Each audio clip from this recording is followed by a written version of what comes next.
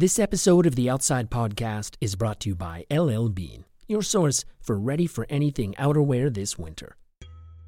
LL Bean was founded in 1912 by outdoorsman Leon L. Bean, and for the last 108 years, they have been creating gear with one purpose: to get you outside no matter the conditions. Today, their outerwear is packed with the most advanced materials. Take their Primaloft Packaway jacket, which combines revolutionary Primaloft gold insulation with a next-generation material called aerogel. It's like sci-fi, but it's real. Aerogel was actually used by NASA to insulate spacecraft like the Mars rover. It's the world's lightest solid material. That's Outside Magazine gear director Will Taylor. His role has him overseeing field tests for all kinds of products, and also studying up on the latest material science. Aerogel has this porous structure. It's kind of like a sponge with a lot of empty space in it, like 95% air. What this means is it adds a lot of warmth to the layer without adding a lot of weight or bulk. In a Packaway jacket, it's fused with Primaloft Gold, which is an exceptional synthetic insulation. The end result is a jacket that is super light and keeps you really warm, even if you get wet. To help you get outside this winter, LL Bean has a wide range of innovative outerwear, plus cozy essentials like their versatile fleeces, which layer with anything. They've also created online guides to a number of outdoor activities so you can better plan your adventures. When it comes to outdoor comfort, LL Bean has you covered. Outside Podcast listeners get $10 off online purchases of $75 or more from November 11th through December 6th. Go to llbean.com and enter the promo code OUTSIDE at checkout. LL Bean. Be an outsider. From Outside Magazine and PRX, this is the Outside Podcast.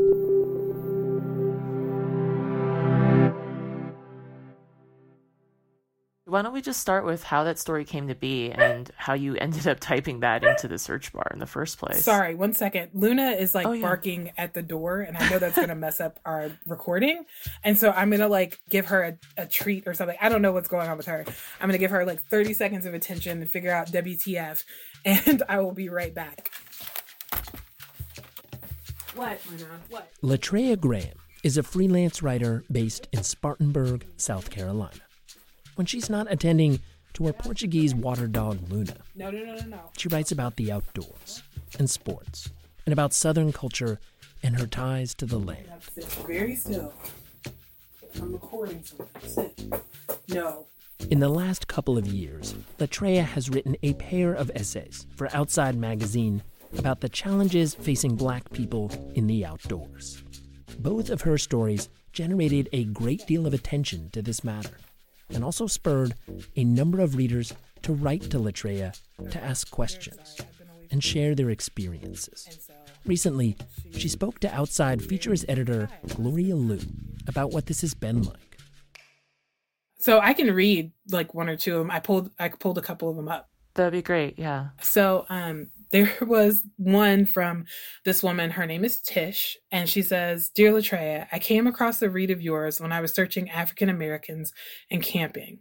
I am obviously aware of the stereotypes that surround the topic. I want to rent an RV and go with my family. I live here in South Carolina. I have a daughter that attended the South Carolina Governor's School for the Arts and Humanities. She's in New York doing great things. I love that school. Anyway, without going too far, is there a campground you'd recommend that is not too far and where I would feel comfortable and safe? Thank you." The school that Tish mentioned in the letter is where Latreia went to high school, which means that Tish had looked this up and then casually referenced it to make a connection that might compel Latreia to write back.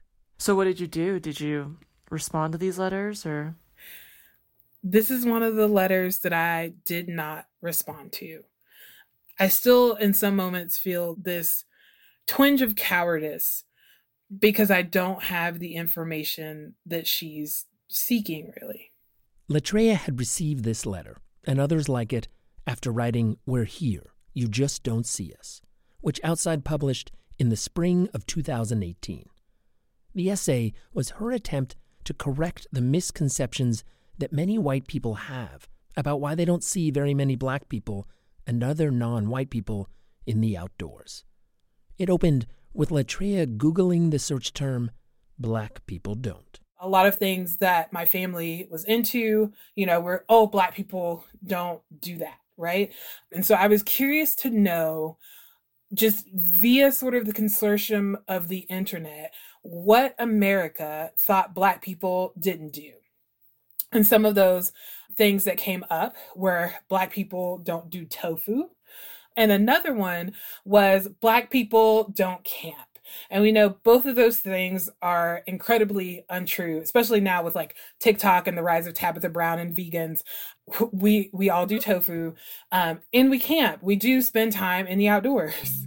This notion that black people don't go camping or have a relationship to the outdoors went directly against Latreia's lived experience. She spent her early childhood on the edge of Nashville, Tennessee, playing in a creek alongside her home and catching bugs in the backyard. She was a Girl Scout, and her younger brother was a Boy Scout. When she was 10, her parents moved them to a rural section of Newberry County, South Carolina, where her father had grown up and where their extended family owned connected plots of land that they called the Graham family compound. There were crops of corn, soybean, sweet potatoes, and cantaloupes. There were horses and pigs. It sounded like an incredible place to be a kid. I am a fifth-generation farmer. My family has always been tied to the land. We've seen the land as a way to sustain ourselves. Before foraging was like a hot foodie word, it was just wandering the woods or going for a walk, but then you came back with crab apples or blackberries, or you went fishing and you came back with something to eat. So I spent a lot of my childhood out in the woods with my cousins, fishing with my dad, learning about what we now think of as botany, but just sort of learning plants with my grandmother. It really was, in some ways, a community education. And I didn't realize that those things would later be useful to me. And I didn't think about them as recreation necessarily. There were no tents in that moment, but it was very much part of my life, and spending time outside was essential to me, and I didn't know it until I started missing it. Of course, this was a real working farm, which meant that Latreia and her family did an enormous amount of work. One of my cousins has some notorious rogue cows, and so you always had to put up barbed wire fencing. You're always worried about keeping the cows out, right? So I dug posts, I put up barbed wire. I picked everything except okra because okra makes me itch and there's just no way around it. I've slobbed hogs. I've had to jump on the back of a hog and put the rings in their noses to keep them from digging out from underneath their hog pen. The whole game when it comes to farming in community plots like this is keeping the animals away from what you've managed to grow.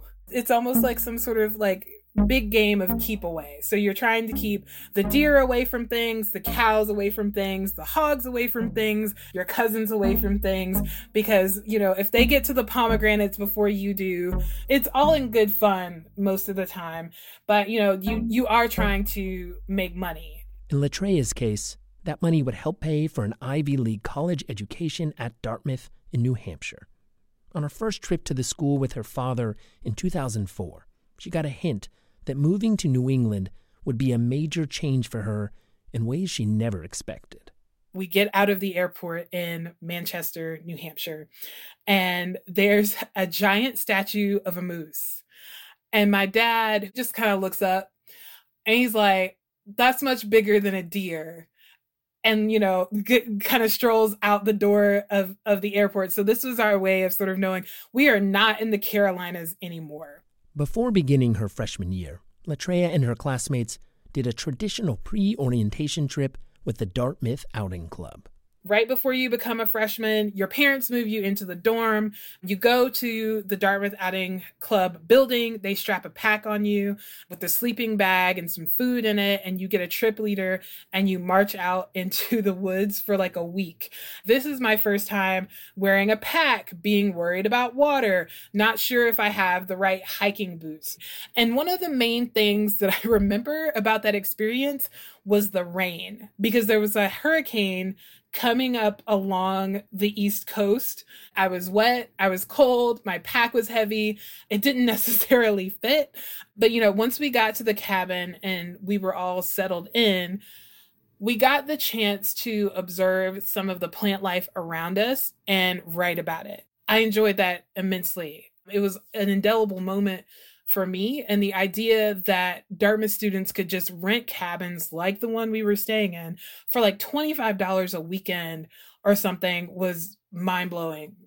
Just the idea that you could access this space whenever you had the time, money, and transportation was something unique that I didn't have growing up. You always went home afterwards. So this idea that you could be in nature for an extended amount of time was new for me.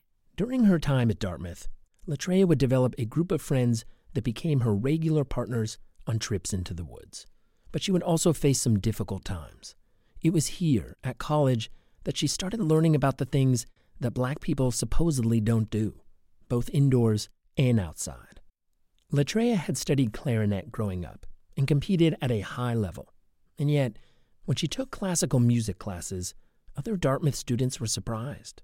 I took opera my freshman year, and my professor was Black, and people were like, "Girl, what? You're taking this? Like, why?" It was so unusual to them to have two Black people in one room that understood classical music. I was like, oh, I really am the anomaly. Dartmouth has an organic farm, and they're very much into sort of not really doing things by the book, but valuing a certain type of agricultural awareness and education. And it seemed like there was not room for what I understood or what I knew or my Southern traditions. And so you always felt pushed to a corner or pushed to an edge. You're often the only one. And so you end up realizing you have to stick up for yourself because people are telling you, oh, we've never had someone like you in this space before. Sometimes it's gatekeeping. Sometimes it's just an unfriendliness that often comes from these spaces. Yeah, I mean, that sounds incredibly difficult. It was lonely. It was really, really lonely. And I don't think I allowed myself to sit with that loneliness when I was that young. Latreia wrote about her struggles while at Dartmouth in her 2018 essay for Outside, about feeling marginalized and going through weeks where she couldn't sleep at all. But her focus was explaining why this idea that Black people don't love the outdoors is so wrong. She cited a 2016 poll of people of color in which 70% of respondents said they regularly participate in outdoor activities, and 57% said they'd visited U.S. public lands. The misconception endures, Latreia wrote, partly because of the fact that Black people don't always go where white people do. This can be seen starkly in the data of our national parks, where according to a 2019 government survey, African Americans comprised just 7% of visitors. Why? Geography is a factor. Latreia pointed to census data showing that 55% of Black Americans live in the South, which has only 9 national parks. Then there's the enduring legacy of discrimination and of violence. In that same government survey, 16% of African Americans said they hadn't visited a national park because they thought the parks were unsafe. I needed readers to understand that there was a world that they didn't have access to, but that didn't mean that it didn't exist. And my goal was to give them both the statistics about the parks and about how people of color feel about their safety, give them my personal experience, and giving them some societal and historical background.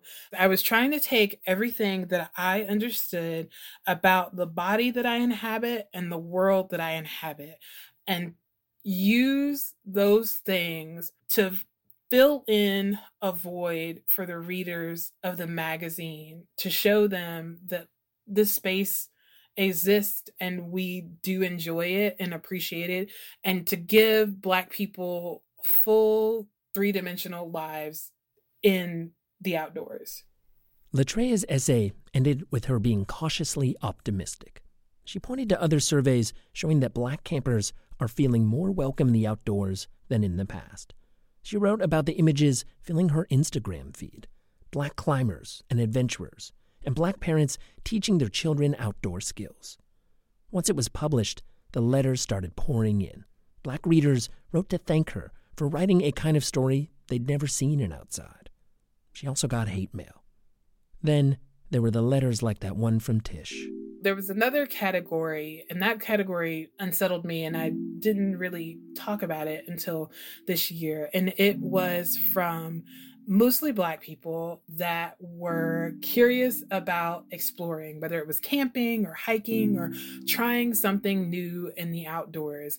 And they wanted to know what they could do to keep themselves safe. When I first published the piece in 2018, I would get a letter asking about safety maybe every 2 days, and now that the piece has been out for a little over 2 years, I may get a letter asking about safety about every 2 to 3 weeks.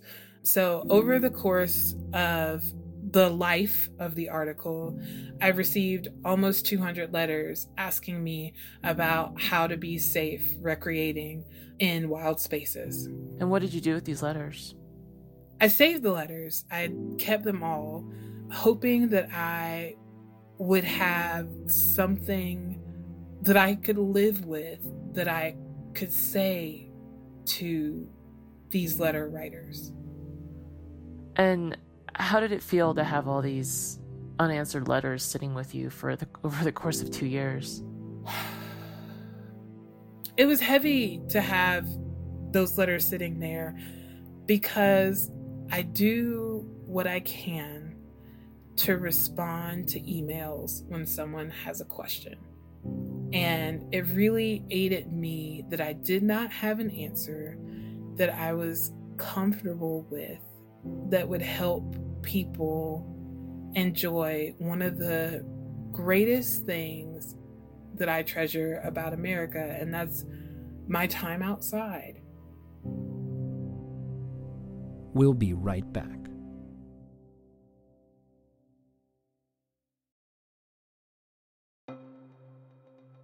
At the top of the episode, we talked about LLB, your source for ready for anything outerwear this winter. And according to Outside Magazine gear director Will Taylor, to really be ready for anything when the temperature drops, you need a couple essential layers in your closet. During the winter, for me, the jacket that I reach for the most is a high-quality down puffy. I use it to walk with my daughter in the mornings. I use it on really cold ski days. I use it climbing at the crag and belaying. As Will points out, those old worries you might have about down getting wet, they don't apply to modern high-tech versions. This is especially true with LL Bean's ultralight 850 down outerwear, which is made with PFC water-repellent down that stays dry 17 times longer than untreated down, for better protection from the cold. The other layer that I tell everyone to get is a windproof fleece. You get that comfort and classic look of the fleece, but you have that wind-blocking layer. Because if you've ever been in the wind in a standard fleece, it just cuts right through it. So the jacket with the integrated wind protection is just a much more versatile piece. Here, LL Bean's Mountain Classic Windproof Fleece is in a class of its own. The brushed fleece is exceptionally cozy, and it features exclusive air shield technology that blocks out wind, but is also highly breathable and soft, so the jacket doesn't feel stiff like other windproof fleece layers. If you're happy and warm when you go outside, that just means you're going to go outside more, and that's the ultimate goal. When it comes to outdoor comfort, LL Bean has you covered. Outside podcast listeners get $10 off online purchases of $75 or more from November 11th through December 6th. Go to llbean.com and enter the promo code OUTSIDE at checkout. LL Bean. Be an outsider. 2 years after Latreya Graham wrote her first essay for Outside and began receiving letters from Black readers asking where and how they could be safe in the outdoors, she was finally ready to respond. Dear Tish, Alex, Susan, and everyone else, I want to apologize for the delayed reply. It took a long time to gather my thoughts. When I wrote that article back in 2018, I was light on the risks and violence and heavy-handed on hope. I come to you now as a woman who insists we must be heavy-handed on both if we are to survive. Those words come directly from Latreya's latest essay, which Outside published in our September-October issue. It was titled, "Out There, Nobody Can Hear You Scream." The timing of the piece, coming after months of protest across the country over racial injustice and systemic brutality against Black people, was not a coincidence. Latreya was writing directly to Black readers. The first thing I felt the need to tell, particularly Black explorers, because in some ways this entire piece is a love letter to Black explorers, I felt the need to tell them that what was happening, what is happening in our country is not their fault. My goal is to be like, dear Black explorers, you've been on my line. I love you very much. And this is the risk of being Black in America in these spaces. These are the joys I get from being a Black woman in these spaces. And this is what I hope you'll continue to pursue, talking about adventure and talking about joy and talking about curiosity and exploring those things because you deserve them as a human being. This isn't just a civil rights issue, it's a human rights issue. I'm giving you everything that I know that I do when I'm in these spaces. And yes, it's risky, but God, is it beautiful. And I find it worth it every time. And I hope that you will try it and that you find it worth it too.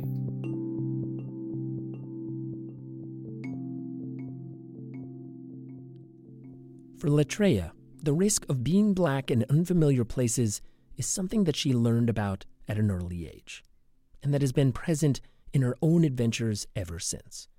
When she was in her mid-20s, she took her first trip to a national park, the Everglades. She traveled with her parents when her father was going through the late stages of terminal cancer. And so for me, I'm thinking about, late stage cancer. What if he needs to get to a hospital? How do we keep him comfortable?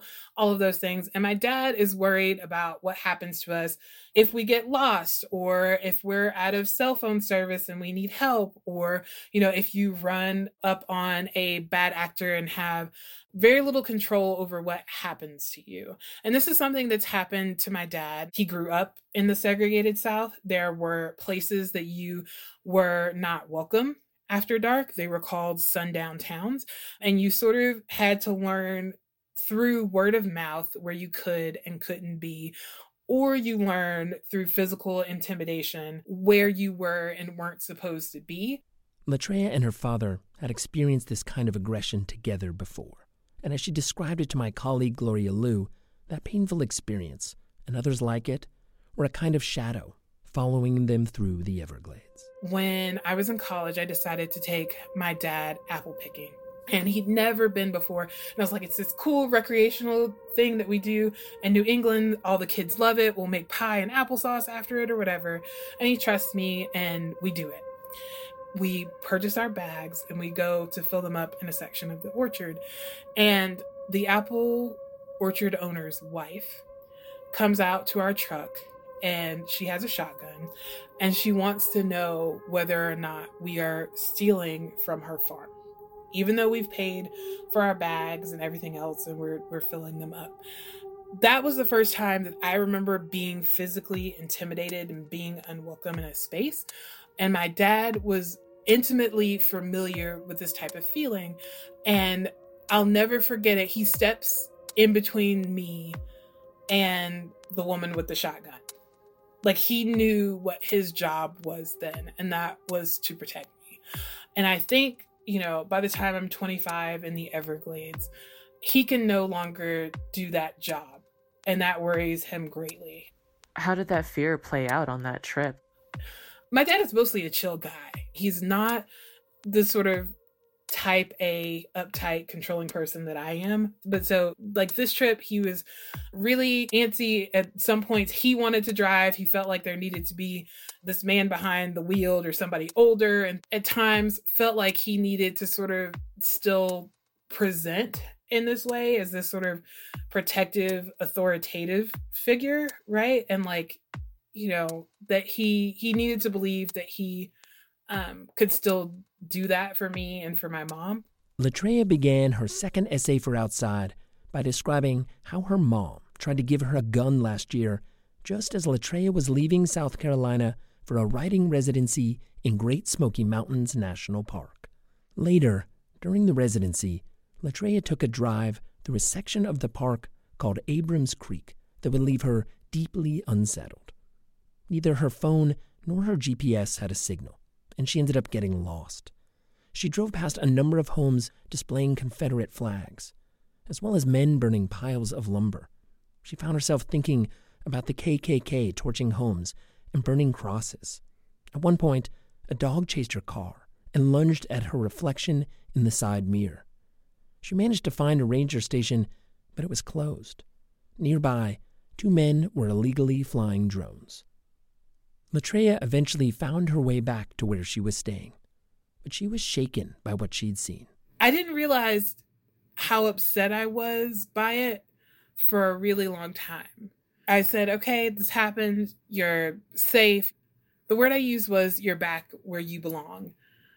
And that filled me with like, in some ways, a great sense of relief, but a great unsettling because that meant that there were parts of this park that it felt like I didn't belong.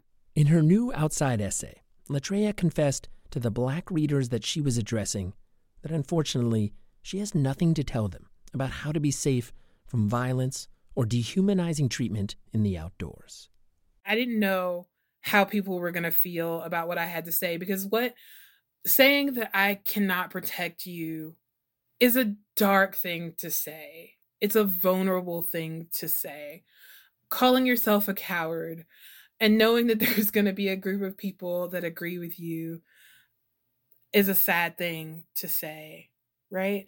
Expressing what you know about the way your countrymen perceive you and sometimes treat you, or at least treat people that look like you, is a sad thing to say. And for some people, they think it's an angry thing to say. After the piece was published, she was once again flooded with letters from readers. I've gotten a lot of people that say thank you, right, for opening my eyes to something that I didn't see or that I didn't understand. A lot of people, particularly white people, do say, you know, oh, I never thought about the woods this way. The woods are my sanctuary. Nature doesn't judge. It's something that people have often said to me in these letters, but they realize that humans do, and human behavior is also part of what Black people have to factor into this experience. And a lot of people, particularly older Black people, have shared some of the painful experiences that they've had outside. Can you tell me about one of these letters that really stands out to you? Yeah, so one of the letters I received was from this gentleman named Edwin, and he just wrote me thanking me for the article, and he says, I am a 72-year-old Black man, born and bred in New York City. I've been hiking on the Appalachian Trail, and when I was much younger, I did not know I should have been afraid. I moved after retiring to a semi-rural area of Pennsylvania. I read your article in my iPhone and fell into floods of tears. I have traveled to the South to visit friends and passed through areas where huge Confederate flags flew just yards from the highway. I try to be careful where I travel and have people that check on us when we travel. For now, my outside is a 1-acre wooded lot where my house sits. Deer eat grass on my lawn. I heat with firewood all winter. Bears try to remove the large concrete caps on my septic system. Please keep writing and exploring the outdoors. The Creator wants us to do so. In some ways, receiving messages like this, it feels like I've done something right and that the message is reaching the people that it was intended for, but it still makes me sad to know that what I have to say is so relevant right now. Latreia concluded her second essay by telling Black readers that she will continue to remind them that they are not alone in the outdoors, that these wild spaces are part of their inheritance, and that they very much belong there. I say in the article, I know you're scared, do it anyway. And it's because the risks rarely ever outweigh, almost never outweigh what I learn about myself and the joy that I get from being outside, from learning something new, whether that is about the environment or about myself, from meeting someone or trying a new skill. All of those things are so valid, and I can't let fear take that away from me. I won't.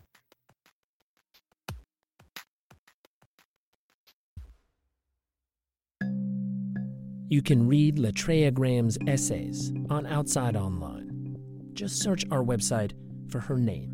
Latreia is spelled Latria. Graham is Graham. And while you're on our website, please consider making a contribution to Outside to fund the storytelling we do on this podcast. You can do that right now at outsideonline.com/podcast listener. We really appreciate your support. This episode was produced by Gloria Liu and me, Michael Roberts. Our music is by Robbie Carver. Special thanks to Luna the dog for sitting mostly still for an interview that ran more than 2.5 hours. This episode was brought to you by LL Bean, your source for ready for anything outerwear this winter. Outside podcast listeners get $10 off online purchases of $75 or more from November 11th through December 6th, 2020. Go to llbean.com and enter the promo code OUTSIDE at checkout. LL Bean, be an outsider. We'll be back next week.